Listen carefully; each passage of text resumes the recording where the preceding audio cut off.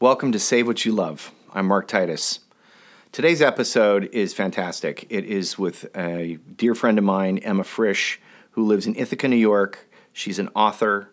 She is an entrepreneur. She owns a glamping, gorgeous facility outside of Ithaca with her husband, Bobby. She's a mom with 2 young girls. She's working on a brand new daily living book with a partner. She does it all. And it's all centered around wild and wild food. And I can't wait for you to get to know Emma if you don't know her already. And check out this week's podcast. It's a wonderful conversation. Also, if you are into this podcast, please consider giving us a rating on Apple Podcasts and writing us a review. It tremendously helps us get visibility out in the podcast universe. And if you're looking for summer grilling with wild salmon from Bristol Bay, the most regenerative, sustainable fishery on earth, just head on over to avaswild.com and order yourself up a salmon summer grilling experience kit. You'll love it, I promise. There are copies of The Wild and The Breach. There's VR goggles with a VR experience of going to Bristol Bay. There's Tom Douglas salmon rub inside of it. It's a great way to get tuned into Bristol Bay and to feed your family. All right, with that, enjoy this week's conversation with Emma Frisch, and we'll see you next time.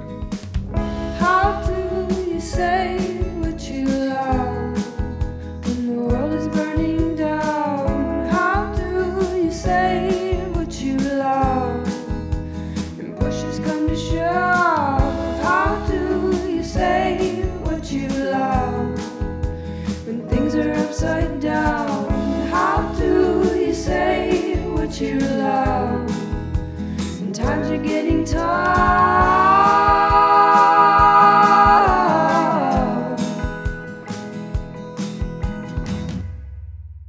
Emma Frisch, welcome. Mark Titus, thank you. Where are you coming from today?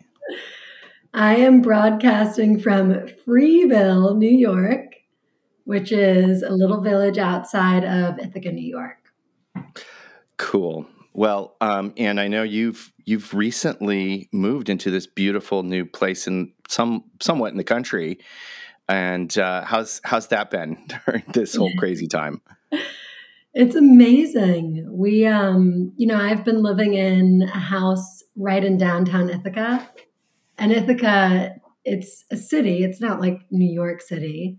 So we still had access to trails and all sorts of wilderness outside our back door. And we were also on a road where tractor trailers passed daily. And my kitchen was like a tiny closet.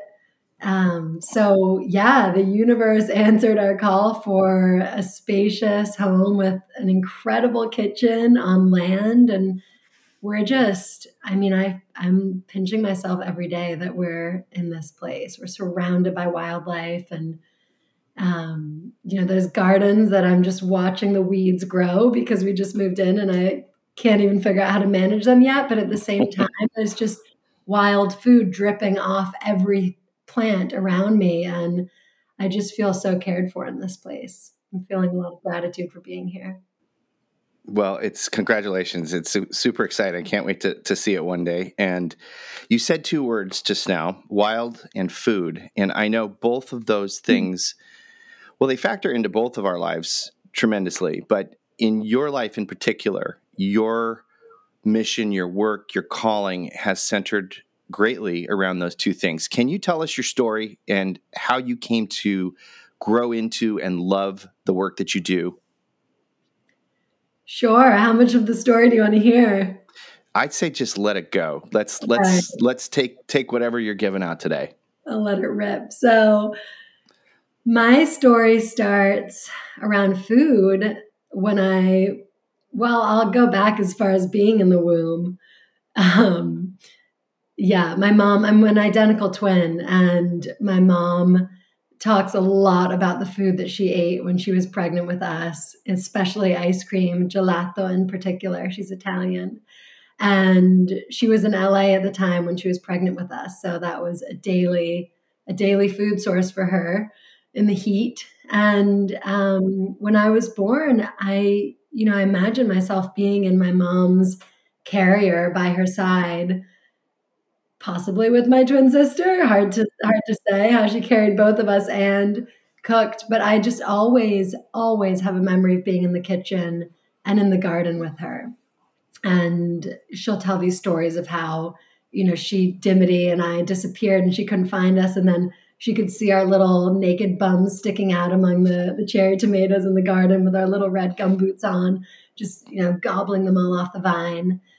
So I had this passion for food instilled in me. It was a way of life for our family. And I recently went back and wrote down in an exercise I was doing, like, what were our family values?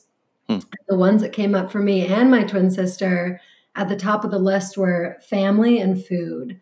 And the best way to describe growing up was being around a table, a full table. I'm one of four siblings, and we have a big family that is international. I'll get into that in a bit, but when they'd come to visit, it just would fill up. And otherwise, there were always friends and family around the table with us. So meals together were really the cornerstone of my upbringing. And my mom spent a lot of time picking food, cooking food, and we were with her. So we would, she would joke that when she took us to the berry patch, we were her crew, her unpaid labor, and she would try to see who could get the most pints, by the end of the time that we were there. And then we'd all go home and make jam and pies. And so just all these memories of food. And for my mom, she's Italian and British. She moved to the States in her 20s. And she really taught herself how to cook. Her mom moved to the UK. She was a war bride and moved there shortly after World War II. And my mom claims she was never really a great cook. So her mom wasn't a great cook. So my mom dove into Italian cooking and taught herself everything. She would go to the butcher and buy all the offal and, learn how to cook cow tongue and all these things that are not common here in this country, and also hard to come by when someone isn't teaching you. And actually, when I was in third grade, I've been unpacking boxes here in the new house. I came across a list of, there's like these prompts, right? Like, what are your 3 favorite foods? And number 1 was cow tongue with green sauce. Oh my God. Yeah. Can you imagine? Wow. Yeah. So that's, my mom has 2 brothers, and they scattered across the world and married into different families. My uncle's married to a Chinese woman, Lue, and my other uncle married a Jamaican woman. And all of their food has come into play for our family as well. Like on Christmas morning, we eat ackee and saltfish, which is a very traditional Jamaican dish. And there's always pork dumplings. So food has just been this way for me of connecting with family, but also with people. And it gets me so excited. I love learning about food and trying new food and really getting to know the plants that it comes from. So I could go on and on and on. I'll stop there. Well, so that is, first of all, I have sharp elbows, and I'm going to find a way to your table. That's just incredible synchronicity that the Sibs married people with very distinct and delicious food sources as well. And so you really dove into that food part of things. How does the intersection of wild come into your life and seat you at the table where you are right now? Yeah, that's a great question. And it's really only been the past decade that I've kind of come into this idea of eating wild food. Looking back, as a child, we did here and there. My mom taught us about onion grass and how to use jewelweed to cure poison ivy, and things like that. But because this land wasn't native to her, she wasn't as familiar with the plants. So she taught me how to grow food in the garden and less about the wild food. But she was always, one of my siblings in my favorite stories that we'd be driving in the car and she'd just pull off the road and whip out the scissors and snip, honeysuckle from the side of the road. And so she was very much into collecting and celebrating what was around us. But when I moved to Ecuador in my early 20s to work with indigenous farmers there, I started to learn a lot more about what wild food looks like and how to really use the landscape around. Not use, right? We're not using the wild. The wild is giving us these gifts and we're tending the wild in return. It's this mutual relationship and we're part of it. And it's just in the indigenous cultures there, it's so prominent. It's part of the way of life. It's ancient. It's passed down through generation. And so then moving back to the States, I took a detour through Nicaragua where my husband and I opened a small hotel there and again learned a lot about wild food. I was part of a group that was blazing new trails in the mountains and offering ways for people to get out and explore the wild. And we put up the first rock climbing routes there. And on the way, the people that I was with would tell me like, oh, this plant you can use for this, and this is great medicine. And I helped, paint my friend's apothecary and learned all about the herbs she was using there. So it was something that I had sort of relegated to a way of life that doesn't exist here. But then moving back to the States and to Ithaca in particular, I got to know people who, in particular, my dear friend and co-mama, Sarah Kelson, who has been my wild foraging teacher in many ways, who taught me that this land is abundant too. And we all have this knowledge deep in our bones. And the easiest way to access who we are is by relearning the names of the plants and how they feed us. And so as a chef and as someone intrigued in flavors and cooking, for me, the gateway into learning about wild food was to experiment with it and to feed my family with it. So, yeah, I've just kind of taken off with that here. We lead wild foraging walks at Firelight Camps, my husband and my glamping hotel here, and I'm weaving wild food into my blog and books and so forth. Yes, and so much to grab onto there. Here's what I'm going to latch onto, though. How does one in their 20s start a hotel in Nicaragua and with your husband, Bobby? And then how does that translate into the business that you have right now? Yeah. So how does someone in their 20s start a hotel? Great question. It was always our retirement plan. Bobby and I met in college and we loved to travel and grew up traveling.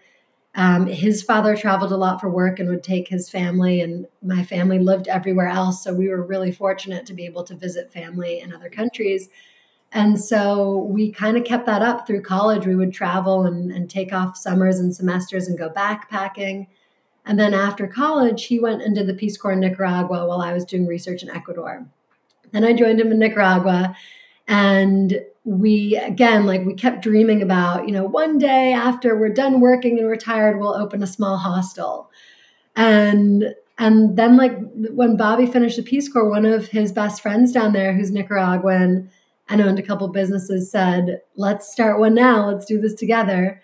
So with, the scrappy amount of savings we had, and granted, Nicaragua is a lot less expensive than the US, we managed to rent and renovate an old home in the city of Matagalpa.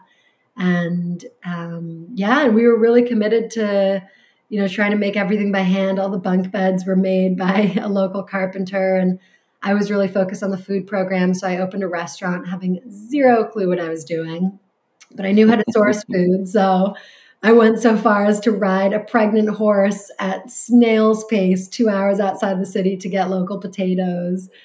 We just kind of went for it and basically went through hotel school on our own for a couple years. And it was fun and stressful and successful. Well, you are not afraid to dive into the waters and see what they reveal. And that is one of the great traits I admire about you. You've also managed to create and dive into the waters of parenthood, you and Bobby. And you got two beautiful girls out of the deal. And you also had two young, beautiful girls during this last year, which was of course, the weirdest year in the last 100 years, being completely isolated. And how did you approach this last year with two little girls? And what kept you grounded and sane during this whole time and moving forward as a parent and as a family? So much to say there. And I'm thinking about all the people with small children right now. Yeah, this last year has been wild. And even though I know it's been incredibly hard on so many levels, there's this part of me that feels like excited about living in a historic time and being able to see how this affects us, as a culture, as a society, as human creatures. And um, the gift that I see with COVID and what we have latched onto the most strongly is returning to the wild.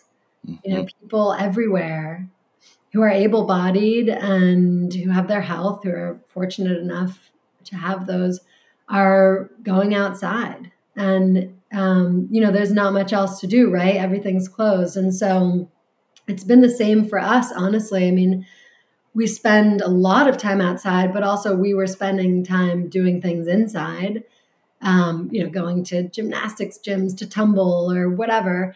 And now it's just, no, the activity is being outside. And so that has been incredibly grounding, just to be able to reimagine what we're doing in the home based on the seasons in particular, which here are obviously so extreme. And seeing what's coming into season, and the girls love it. Like there's always something new to do. Right now the lilacs are blooming everywhere, and we're collecting flowers to pour honey over and make lilac honey. But in a week they'll be gone, and then we'll be experimenting with the next thing. And that really does extend. Having come from being in the city to here, it's something that I realize you can do anywhere. You don't have to be on a homestead. You don't have to live near a park. There's wild bursting through the sidewalks. It's everywhere, and it's all around us. And so having the opportunity to, and if you're willing and able to slow down and tune into that, has been really grounding. I am so excited that you brought this up, finding wild wherever you are. Just yesterday, I was on a Zoom call, and I decided to go walk out onto our back porch. We live in the city. We live in Seattle. But we've got this little back porch that's all green, and it's all surrounded by bushes and flowers. And there's birds, and there's hummingbirds. And my wife, Venka, has made this just a beautiful little sanctuary in the city. And so I was sitting out there, and on this Zoom call, and there was a hummingbird just sitting on a little thin branch of this little olive that we have, and just scoping me out like 3 feet away. And I'm scoping her out. And we sat there for the half an hour like that. And I got off the call and got done being busy and grabbed my camera. And of course, she flew off. But then the light was coming through just so, and I started to notice these things. And I took some photos of just some freesia, and we have a Japanese maple, and the light was coming through the red leaves, and you could see every vein in the leaves. And then, of course, she came back, and I got this one photo of her. And I put one up last night on my Instagram feed of this, and it's exactly what you just said. It is this joy, this delight, this wonder in the ephemeral and in the exact present moment. You mentioned the seasons change, they turn. You're using this moment to pour honey on the flowers, and then it's the next thing. This idea of being rather than constantly doing is something I'm just fascinated with. Got to talk with another wonderful visionary woman, April Bentz, last week about this. What have you learned? You've got so much going on. You're running a business. You're an author. You're a blogger. You are a chef. You are a mom and a wife and friend. How do you intentionally make time or create space to be in your life rather than constantly doing? Because you do a lot. Yeah, thank you. I need to do less. I love that story of the hummingbird. And, that's it. Like, I'm a little self-conscious when I'm talking about like slowing down and tuning into the wild because I'm worried that I'm conveying a sense of privilege Mm. when actually we all need to be doing that no matter where we are in our life. And part of that is, we're in a culture where work, work, work. Like, our neighbor told me that he works night shifts. Mm-hmm. He works day shifts, and he was proud of the fact that he sleeps, he said, 8 hours a week. Whoa. And that maybe he's exaggerating, but that's what it's come to in this country, is that we compare each other and ourselves by the amount of production and output that we have. And I am interested in reversing that. And I think children are the best opportunity to do that. I was recently interviewed by WeFunder. My husband and I we're raising money to open a second location for Firelight Camps, which is our glamping hotel and wilderness retreat. And in it, it was all about, celebrating mom entrepreneurs. And what have you learned as a mom? And sort of these questions that were like, I felt angled at how do you balance work and taking care of your kids? And my response was, I want to try to balance that less. Like, I don't want to be working more and finding other ways for my kids to be cared for.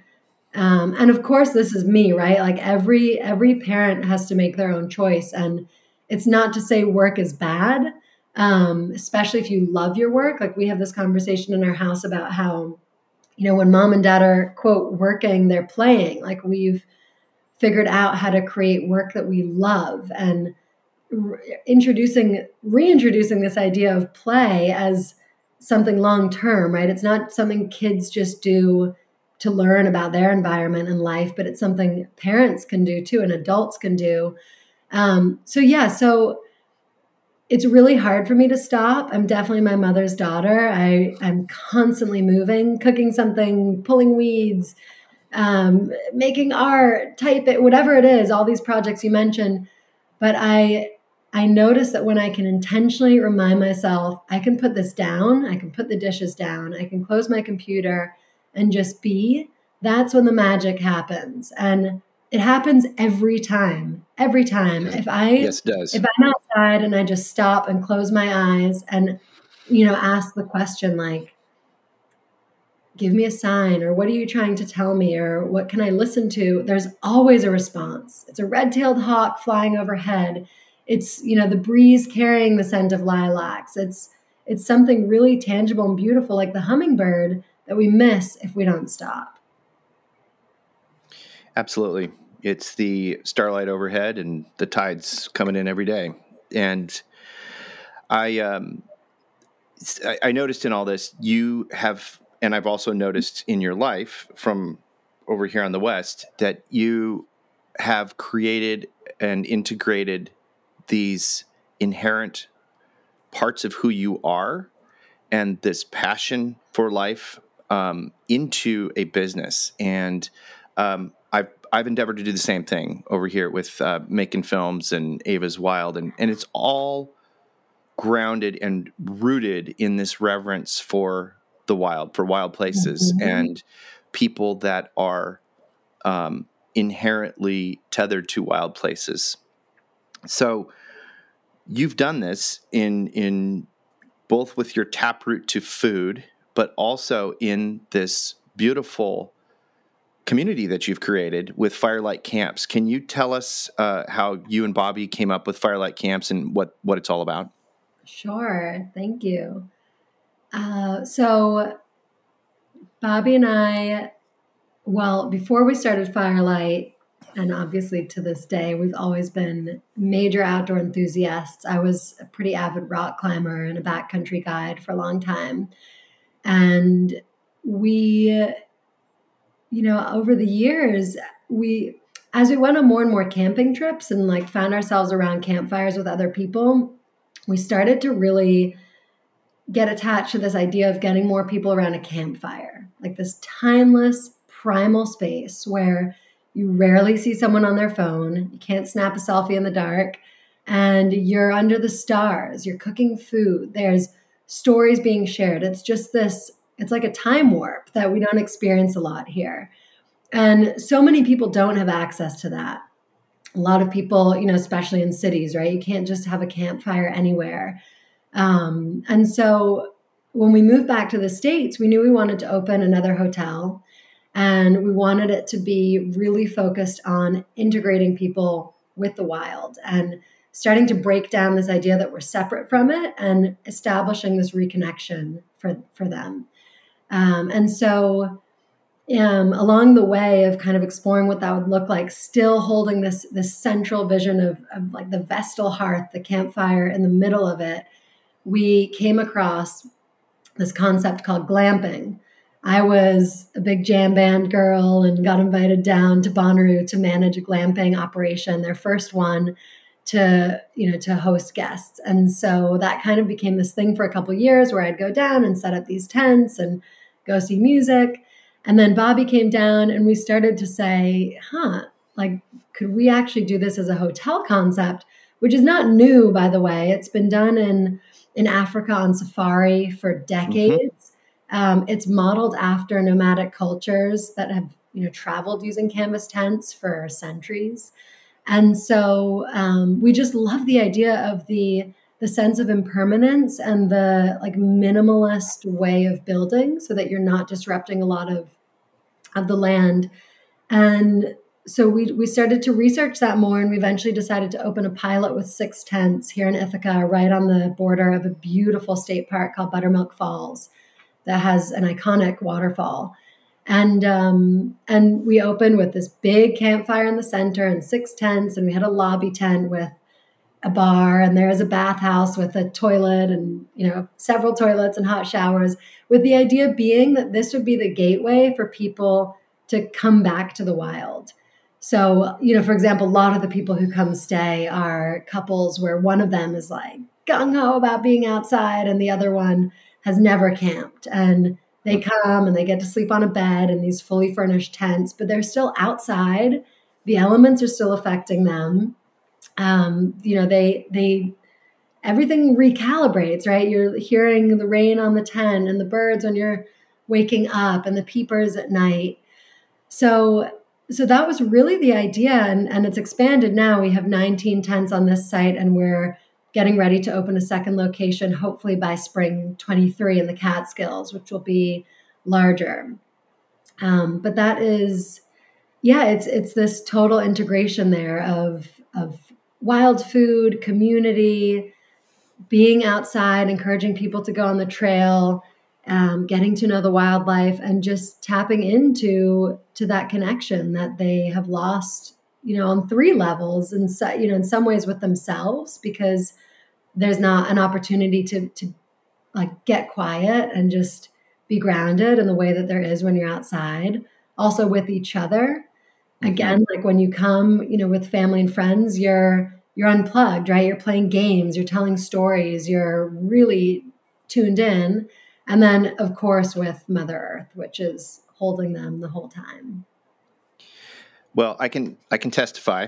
I have been to Firelight camps. I have had probably the most incredible screening or experience of both my films. We did, as you know, an outdoor screening. Well, it was in the central kind of lobby tent of the Breach. But you and Coley made beautiful wild salmon from Bristol Bay out over the coals beforehand, and then we screened the film up on the inside of the tent at night under the starlight, and It was magical. I have seen lots of critters in my day, but it was the first time I saw a flying squirrel with my own eyes, and took the hike down through the valley floor and to Buttermilk Falls, and it is exquisite, and it is this oasis, and it is this reset.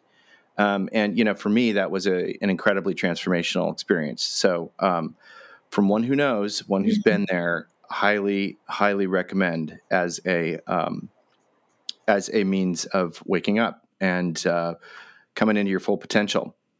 Okay, I want to go back to food for a sec. So you did a good job of, first of all, giving huge props to your mom, which she deserves. But you've had your own journey through food. Can you describe what the taproot of your passion for food and the kind of food that you love to make is, and how that led you to network TV, as if you haven't done enough cool stuff, and then how that integrates into being an author? Sure. I yeah, so much to say. I'll get a little vulnerable here and get real, because I feel like this is a topic that's important to share, and my twin sister's on a similar journey of putting this out there a little more. But food, I had this incredibly food rich upbringing, and then in high school, when people are basically in high school, I became anorexic with my twin sister, and I had this kind of secret closet anorexia, and food was really shut down for me. And it was a period of time where I really felt like I was, comparing myself to others. So, I don't know what the word is, but suffocated by this body image that I was supposed to live up to. And it took me what actually saved me in the end was food, because in order to reacquaint myself with food and also who I was, I had to learn about the roots of my food and how to prepare it. It was it was like everything I had learned, I had sort of shut off, and then went to college where, you have dining hall food, which is terrible. And it was really hard, there's no kitchen. So there was a period of maybe 5 to 7 years where I wasn't really cooking. I wasn't eating healthily. I wasn't taking care of myself. And then I had transferred colleges because I wanted to do a degree in architecture. And 3 weeks in, I decided it wasn't for me. And a friend said, well, you're always talking about your mom and Italian food. Maybe you should try this food class. And it was called The Politics of Food. And the first book I read was Fast Food Nation. Have you read that? Yeah. I haven't. I certainly know about it. You've got to read it. It might be a little outdated now, but it was, it was kind of the beginning of all those books that came out after, Michael Pollan's The Omnivore's Dilemma and so forth. Right. And learning about food and where it comes from was transformative for me. It reconnected me with who I was and my upbringing and this idea of growing food, but also what I was buying from stores and what I was eating. And not to say that there's good or bad food, but I do kind of believe there is good and bad food. There's food and there's not food that's packaged as food. Let's say it that way. And so once I was able to discern that and realize, okay, this is food. This is good food. We are what we eat. I can put this in my body and I will feel good and healthy and strong.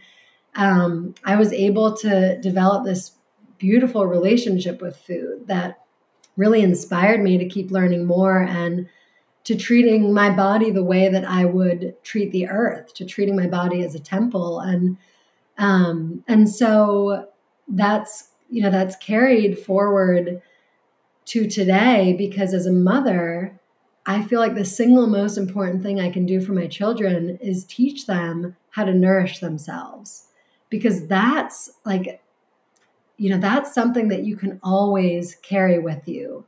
It's something that you can pass down. It's knowledge that you can share. And that's manifested in my work in a few ways. I wrote a cookbook called Feast by Firelight, and It's my first book, and it really kind of brings together all these elements I'm talking about with, firelight camps and wild food and cooking over fire, and how, when you jump in and do it, and obviously I tell you how step by step, it's very accessible. But when you actually get up the courage to do it, you realize, oh, this is in my bones. This is part of who I am as a human. That is probably the single biggest defining factor of a human, is that we cook originally over fire. And so, yeah, I've always been, well, since growing up, except for that lapse in time, been like a quote farm to table girl. And I ended up getting on this show called Food Network Star, which was, and it seems like a fluke. I had been doing these videos on my blog, and a cousin said, you should look into this show and apply. And I don't even have TV. I hadn't seen it. And I was like, all right, I'll check it out. And I ended up getting on. And on episode 1, I stood on this apple crate on a Hollywood set announcing, to everybody, and Bobby Flay and Giada and Alton Brown, that I'm your farm to table guru. And I was like really seeing myself as this, just the person who had to bring this to mainstream America, right? Like, people need to know. And they just like totally shut it down right away. And the whole journey of the show for me ended up being about what's my point of view, right? Like, because that they keep asking, what's your point of view? And they're all about gimmicks and how do you fit into this box of a future television show? And I didn't find it until I left the show and opened Firelight and started cooking over the fire. And that was where the intersection of food, community, and the wild came together. And it was there all along. And it was actually my agent, who I befriended through a cast member on that show, saw it in me and kind of pulled it out. He said, you're up there at your camp, cooking over fire, doing these wild food cooking classes. This, like, he was able to reflect who I was at my core and kind of pull that out. So, yeah. So much goodness in that, all of that. I want to just, first of all, acknowledge and thank you for being vulnerable. And so many listening can identify with challenge and struggle and recovery. Mm-hmm. And, this is a theme that weaves through my story, as you know, and this show. And we find ourselves in this unprecedented time as human beings. I don't think there's a person out there that doesn't either have an issue of recovery of some sort in their own life or in an immediate family member or friend. And I think on a macro level too, we are looking at a time where we are looking at systems that aren't necessarily working for us the way that maybe they were intended, or that the way they should function. And that means food systems, that means business systems. I mean, we're still working on a very colonial kind of manifest destiny sort of paradigm here. And then we've got, well, go to salmon, because we do on this show every single episode. Yes. So we look at systems from Europe to the East Coast, where you are right now, which used to be thriving and abundant with Atlantic salmon, and those are all but gone. Out here on the Pacific side of things, we have watched this same pattern go time and again. Humans come in, they take what's there, they kind of run roughshod over it, and then move on to the next thing, and the salmon suffer. The salmon are this incredible symbol of life, regenerating life, but they're also food, and they represent business, they represent culture, they represent spirituality for the people that have been here for millennia before us. So you're on the East Coast. You're in this place that once was this thriving, abundant place for wild Atlantic salmon. I'm here in Seattle, a place that's sort of in this purgatorial place. And then there's Bristol Bay, Alaska. And I know through our mutual friends, Elizabeth and Kirk and Steve Curian, and the the folks from Alaska, you've gotten informed, and from our relationship. But why, from where you're sitting, do you identify Bristol Bay as something that deserves to be cared about and to be protected? Yeah, I mean, well, it's one of the reasons why we held the screening and did a salmon feast with we had a multi-course menu of products that people sent to us from Alaska as gifts, just so that we could share birch syrup and wild salmon and all these delicacies. And the reason I identify with Bristol Bay and salmon so strongly is because it's to me, it feels like, at least in this country, one of the last symbols of everything you're describing. It's tied to, it's tied to food, it's tied to spirit, it's tied to economy, it's tied to community. You can't pull it out. What's that John Muir quote where, like, if you pull one thread, you untangle the whole web, right? That's not it, but it's a great one if you can.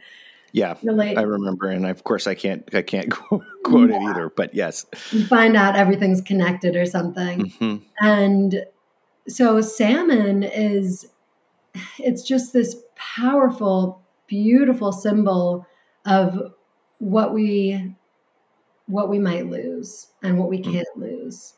And there are few examples, I believe, tell me if I'm wrong, few examples in this country that are still tied to native culture, that are still tied to the wild and pristine areas that have not been ruined in some way or exploited in some way, and that still represent this form of nourishment on so many levels, an economic exchange, feeding our bodies. And if we can't stand to lose that, right? If we do, then what's next? And I was listening to this podcast with Daniel Four yesterday on Mythic Medicine Stories with Amber Magnolia Hill. And he was talking about how, all these other people in non-human forms like salmon and trees and so forth are waiting for us to wake up from this bad dream that will destroy them. And so I think salmon are just this beacon, this calling to us. And it's why I wanted to bring salmon to the East Coast, so that people can feel that reverence and understanding. Now we live in a world where we can get food from all different places, and that's not working as well anymore, right? So as we move towards depending on the food in our own bioregions, salmon shows us how we can do that in a way that is sustainable for generations to come. It's been, the salmon population has been so incredibly managed.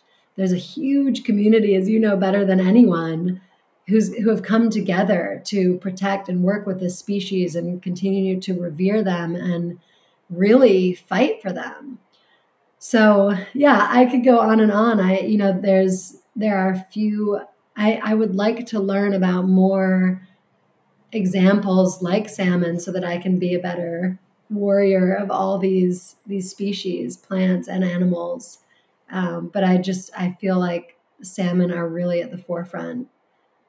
Yeah, and as someone on the East Coast without salmon, I really appreciate it as a food source. It's really important in our household on so many levels. And so for the foods that we can't get locally, it's important to continue to honor and keep those in existence that exist and can be, shipped around the world still. Right. And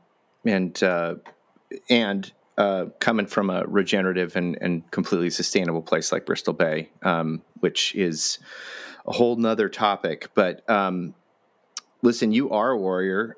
You inspire me with the work that you do daily, and yet you are human, just as I am human, and we all have doubts, and we all have fears, and we all have insecurities, and all of the things that,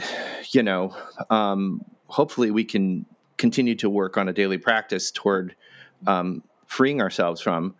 But we're in this unprecedented time of challenge, I think. And I think, there's a few moments in the last 200 years, World War II and Civil War. And I mean, we're in that kind of territory, it feels like. What advice would you give for grounding ourselves in this time of unprecedented challenges? I know you take time away from social media and from the phone. What are some of the other things that are grounding points for you that you can offer us? Yeah, stepping away from social media was a big one, and it's not easy to do when you're running a business. And I highly recommend everybody tries it because Mm-hmm. the single most important thing that we can do to actually connect with others is to connect with others in person. And I know that we can't do that on many levels right now with social distancing and whatnot, but there are other forms of doing it, writing a letter, having a phone call, um, going for a walk outside, where you don't have to worry about being in a closed space and just getting back into conversation. I mean, the amount of time we spend on, scrolling on feeds is the amount of time it could take to connect with someone authentically every day. So, and that's been a hard one for me. I definitely have, as I became a mother, realized that I always thought I was an extrovert, but I was actually just trying to be an extrovert because I was an introvert. And I love being an introvert. And now I really have to remind myself that doing things like this, connecting with you and having this conversation is going to fill me up for the rest of the day, as opposed to having just sat on my screen here at home and tinkered away at emails or something else. But another one is to just get quiet. And, I try to have a daily meditation practice. It's really not easy with two little kids. I feel like every time I start to get into a flow of waking up half an hour before them, they start waking up half an hour early. There's just this, like, they know I'm awake. And but I really try to take 5 minutes at least every day to just sit and be quiet and listen. And it's what we were talking about, that slowing down. And also to be outside, to find a way to just get outside, whether it's for a walk for 10 minutes, short bike ride, sitting on the fire escape, whatever it is. That's incredibly grounding, just to realize that while things seem on hold or not the same in our daily modern lives, the world outside is still moving in the way that she always has, for the most part, right? She's definitely crying for help with forest fires and floods and whatnot. And she keeps moving. The seasons flow, the birds fly. So, yeah, I would say that. And then to families and people living with others, one of the practices that we've been really trying to incorporate is after dinner, spending time doing one thing together. And that could be playing Uno, which my daughter's obsessed with right now, or going for a walk. You remember that game? Are you kidding? We play it all the time with our nephews and nieces. We have Yeah. massive, sprawling, heated Uno tournaments. Amazing. Mm-hmm. These little ones are so strategic. Yeah, so that, really taking time to connect. And again, it all requires an immense amount of effort. At least for me, it does. So increments, thinking of one small thing that allows you to slow down and unplug, and trying to incorporate that, with a habit tracker, like checking off a box every day to see how you're doing and to really build that habit. Well, one thing I would add, those are all fantastic. And, getting better at those, honestly, in my own life. And it does take mindfulness, like to be aware of that and to track those things. One other thing I might add, though, is, in my recovery life and my recovery community, is the willingness to ask for help when necessary. Yeah. And that is something that absolutely was anathema to my core being until I came into recovery out of desperation. And, I think there's a lot of people that identify with that it's just not natural to ask for help. We're kind of, as a society, instructed to go it alone and pull yourself up by your bootstraps and get over it and rub some dirt on it and keep going, and keep moving. But it's really helpful when there are people out there who have been there. There are people out there who care and have a huge heart for this and a compassion for other people to offer a prescription for help and for daily living. And I know you're working on a current project, and I don't know how much you can talk about it, but I'm certainly excited about it. And is there anything you can tell us about how this prescription for daily living is now factoring into the current project that you're working on? Sure. Yeah, I love the addition of asking for help. It's so, so hard to do. And as someone who lives 4 hours from family, it's something I have to really lean into more. And I'm really lucky to have a group of incredibly amazing sister mamas who do that for me.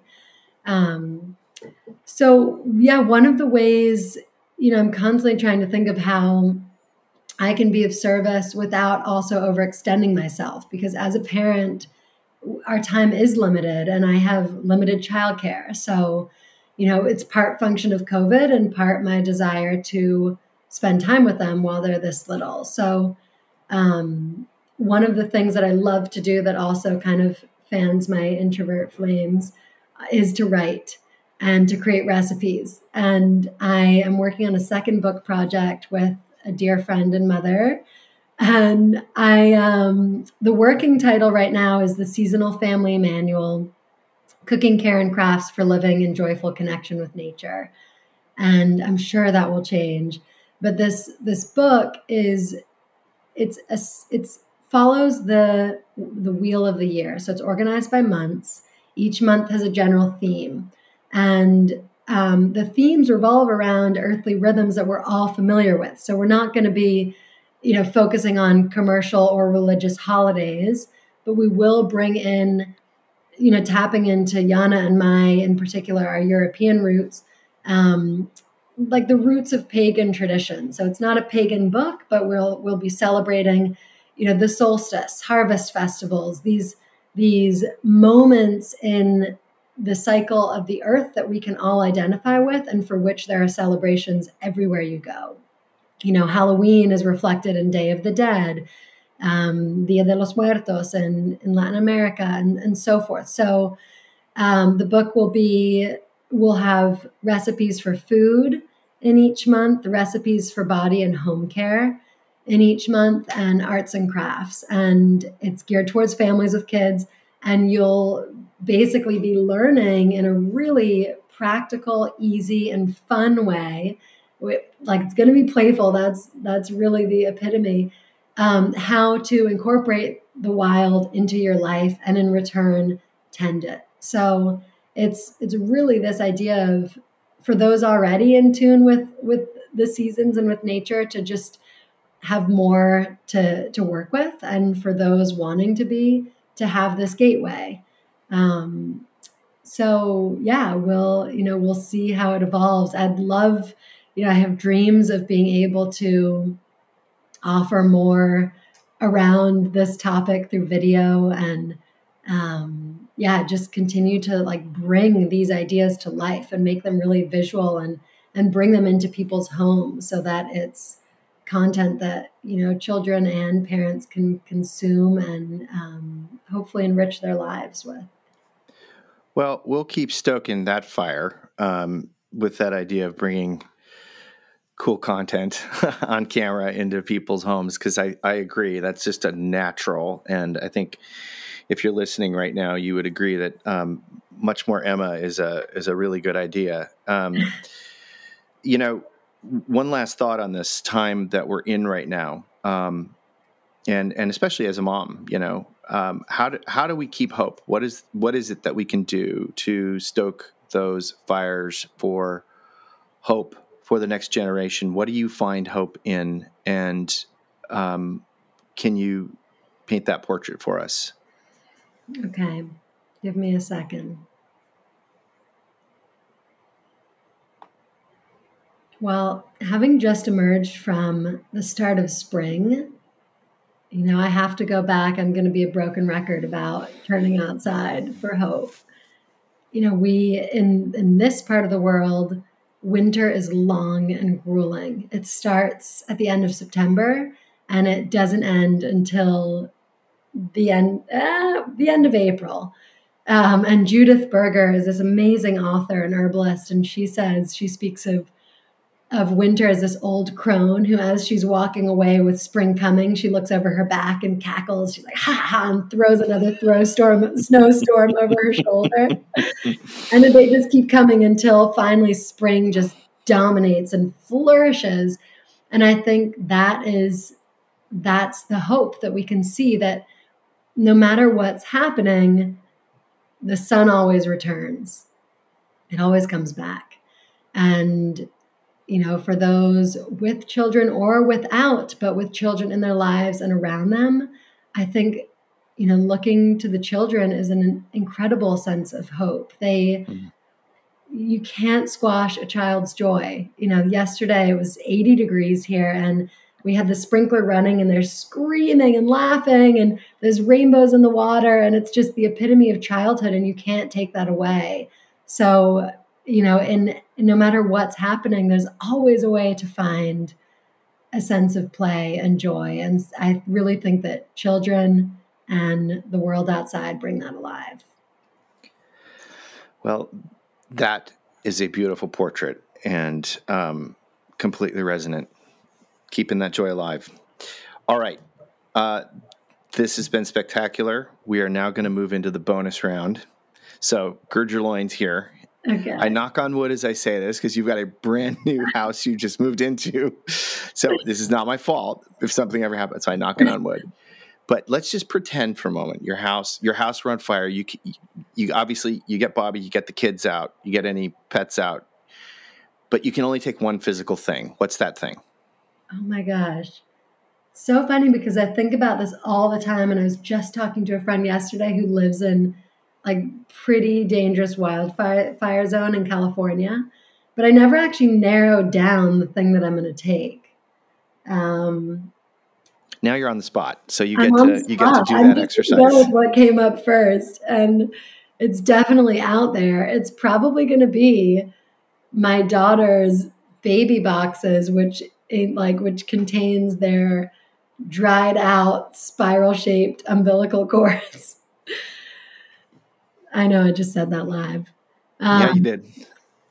Yeah, I'm going to go with that. The cast iron pans will survive the fire, so I'll have those. Okay, that's big. And it's definitely not something I have. So that's a brand new answer on this show. Okay, now let's call it your spiritual house. Okay. What are the two qualities about you that make you Emma that you would take out of the house? If you only could take two. Does my whole kitchen count? I'm thinking that'd be tough. In a few scant seconds, that'd be tough. But I'm thinking more about you, like your spiritual life, those components, those characteristics about yourself. I've got it. In my kitchen, it would be what I call my apothecary, which includes dried herbs from my mother's garden and seeds from my mom's garden. So that it's like the medicines that I've made and the herbs and spices. And then I'm going to keep pressuring you on this. Okay. On your spiritual side, like the things about you, like your sense of wonder or your sense of not a physical thing. Not a physical thing. Okay. We're diving deep into the metaphysical. It's hard. You should have given these to me beforehand. No, this is the fun part about it. Watching you squirm. Okay, on the spiritual side, I would say, sense of wonder is a great one. I'll go with that. And my optimism. Mm-hmm.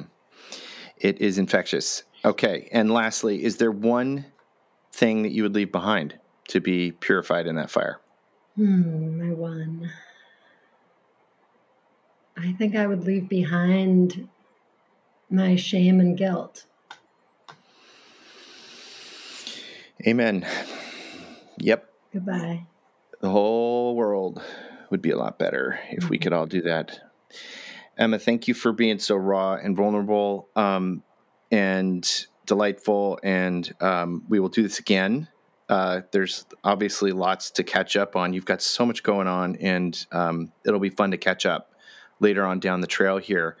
But I know you got a whole bunch of initiatives going on right now, but also I think you have a WeFunder initiative where you are offering people actual investment in your glamping company. Is that still going on? And if so, how do people get involved in that? Yeah, that is still going on. Thanks for asking. So we have an equity crowdfunding campaign. So we're now opening investment in Firelight camps open to the public. And people can see our campaign video and all the details and financials about our business on wefunder.com/Firelight camps with a plural S. So yeah, check it out, and that'll lead you to Firelight as well. Cool. Will do. And also, where can folks follow you and your work and what you're up to? Just give us the whole shebang here. Sure. The main places that people can follow my work today are at my website, which is emmafrisch.com. And I'm sure you'll put that in the show notes, right? So I don't have to spell Frisch. There's, over 500 recipes there if people want to cook, because that's another way to ground right now in these times, make a meal. And also on Instagram at Emma Frisch. Awesome. And I know there's at least one super killer wild salmon recipe in there. I've had it. It's delicious. What is that one again? Which one? Is it the molasses pomegranate? Okay, so there's at least two. Oh, there's like 15 at least. Oh my God. I'm partial to the lemon blueberry the foil lemon wrap blueberry and thyme. Yeah, exactly. Yeah. From Feast by Firelight, your first cookbook. All right. Well, sad as it is, we're going to have to wrap this one up for now. Folks, follow Emma. You won't regret it. And Emma Frisch, thank you so much for joining us today on Save What You Love. And we'll see you on down the trail. Thank you so much for having me. This was so wonderful. I hope you have a delicious dinner tonight. Thanks, you too. So long for now. Bye. How do you say what you love? How do you say what you love? Thank you for listening to Save What You Love. If you like what you're hearing, you can help keep these conversations coming your way by giving us a rating on Apple Podcasts. You can check out photos and links from this episode at avaswild.com. While there, you can join our growing community by subscribing to our newsletter. You'll get exclusive offers on wild salmon shipped to your door and notifications about upcoming guests and more great content on the way. That's at avaswild.com. That's the word save, spelled backwards, wild.com. This episode was produced by Tyler White and edited by Patrick Troll. Original music was created by Whiskey Class. This podcast is a collaboration between Ava's Wild Stories and Salmon Nation, and was recorded on the homelands of the Duwamish people. We'd like to recognize these lands and waters and their significance for the peoples who lived and continue to live in this region, whose practices and spiritualities were and are tied to the land and the water, and whose lives continue to enrich and develop in relationship to the land, waters, and other inhabitants today.